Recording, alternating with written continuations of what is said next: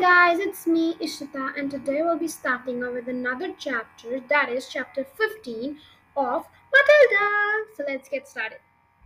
The name of the chapter is The Second Miracle. Matilda did not join the rush to get out of the classroom. After the other children had all disappeared, she remained at her desk, quiet and thoughtful. She knew she had to tell somebody about what had happened with the glass. She couldn't possibly keep a magnetic secret like that bottled up inside her. What she needed was just one person, one wise and sympathetic grown up, who could help her to understand the meaning of this extraordinary happening. Neither her mother nor her father would be any of use at all. If they believed her story, it was all doubtful they would most certainly would fail to realize what an astonishing event it was had taken place in the classroom after the spur of the moment, Matilda decided that one person she would like to confide in was Miss Honey. Matilda and Miss Honey were now the only two left in the classroom. Miss Honey had seated herself at the table and was rifling through some papers. She looked up and said, "Well, Matilda, aren't you going outside with others?" Matilda said, "Please, may I talk to you for a moment?" "Of course you may. What's troubling you?" "Something peculiar happened to me, Miss Honey." Miss Honey became instantly alert. Ever since the two disastrous meetings she had recently about Matilda, first with the headmistress and the second with the dreadful Mr. and Mrs. Wormwood, Miss Honey had been thinking a great deal about this child and wondering how she could help her. And now there was Matilda sitting in the classroom with a curious, exhalated look on her face and asking if she could have a private talk. Miss Honey had never seen her looking so wide eyed and peculiar before. "Yes, Matilda," she said. "Tell me what has happened to you that is so peculiar." "Miss Trunchbull isn't going to expel me, is she?" Matilda asked. "Because it wasn't me who put that creature in a jug of water. I promise you it wasn't." "I know it wasn't," Miss Honey said. "Am I going to be expelled?" "I think not," Miss Honey said. "The headmistress simply got a little overexcited, that's all." "Good," Matilda said, "but that isn't what I want to talk to you about." "What do you want to talk to about me, Matilda?" "I want to talk to you about the glass of water with the creature in it," Matilda said. "You saw it spilling all over Miss Trunchbull, didn't you?" "I did indeed." "Well, Miss Honey, I didn't touch it. I never went near it." "I know you didn't," Miss Honey said. "You heard me telling the headmistress that it couldn't possibly have been you." "Ah, but it was me, Miss Honey," Matilda said. "That's exactly what I want to talk to you about." Miss Honey paused and looked carefully at the child. "I don't think I quite follow you," she said. "I got so angry at being accused of something I hadn't done that I made it happen." "What made you happen that?" Matilda asked. "I made the glass tip over." "I still quite understand what do you mean," Miss Honey said gently. "I did it with my eyes," Matilda said. "I was staring at it and wishing it to tip, and then my eyes went all hot and funny with some sort of power came out of them and the glass just toppled over."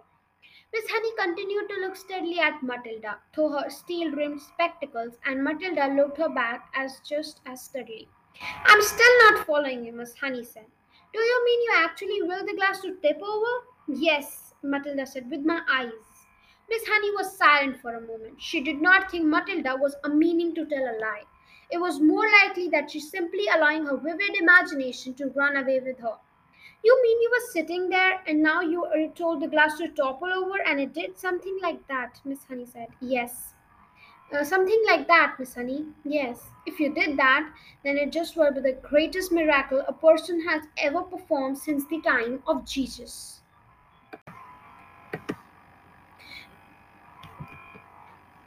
"I did it, Miss Honey. It is extraordinary," thought Miss Honey. "How often small children have flights so fancy like this." She decided to put an end to it as gently as possible. "Could you do that again?" she asked, not unkindly. "I don't know," Matilda said, "but I think I might be able to do."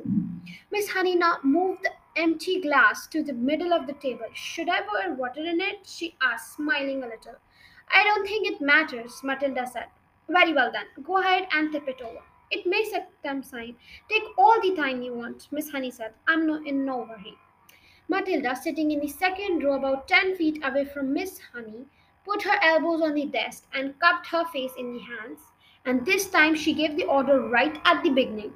Tip, class, tip, she ordered, but her lips didn't move and she made no sound. She simply shouted her words inside her head. Now she concentrated the hold of her mind and her brain and her will up to into her eyes, and once again, but much more quickly than before, she felt the electricity gathering and the power was beginning to surge and the hotness was coming into the eyeballs, and then millions of tiny invisible arms with hands on them were shooting out of the glass. And without making any sound at all, she kept on shouting inside her head for the glass to go over.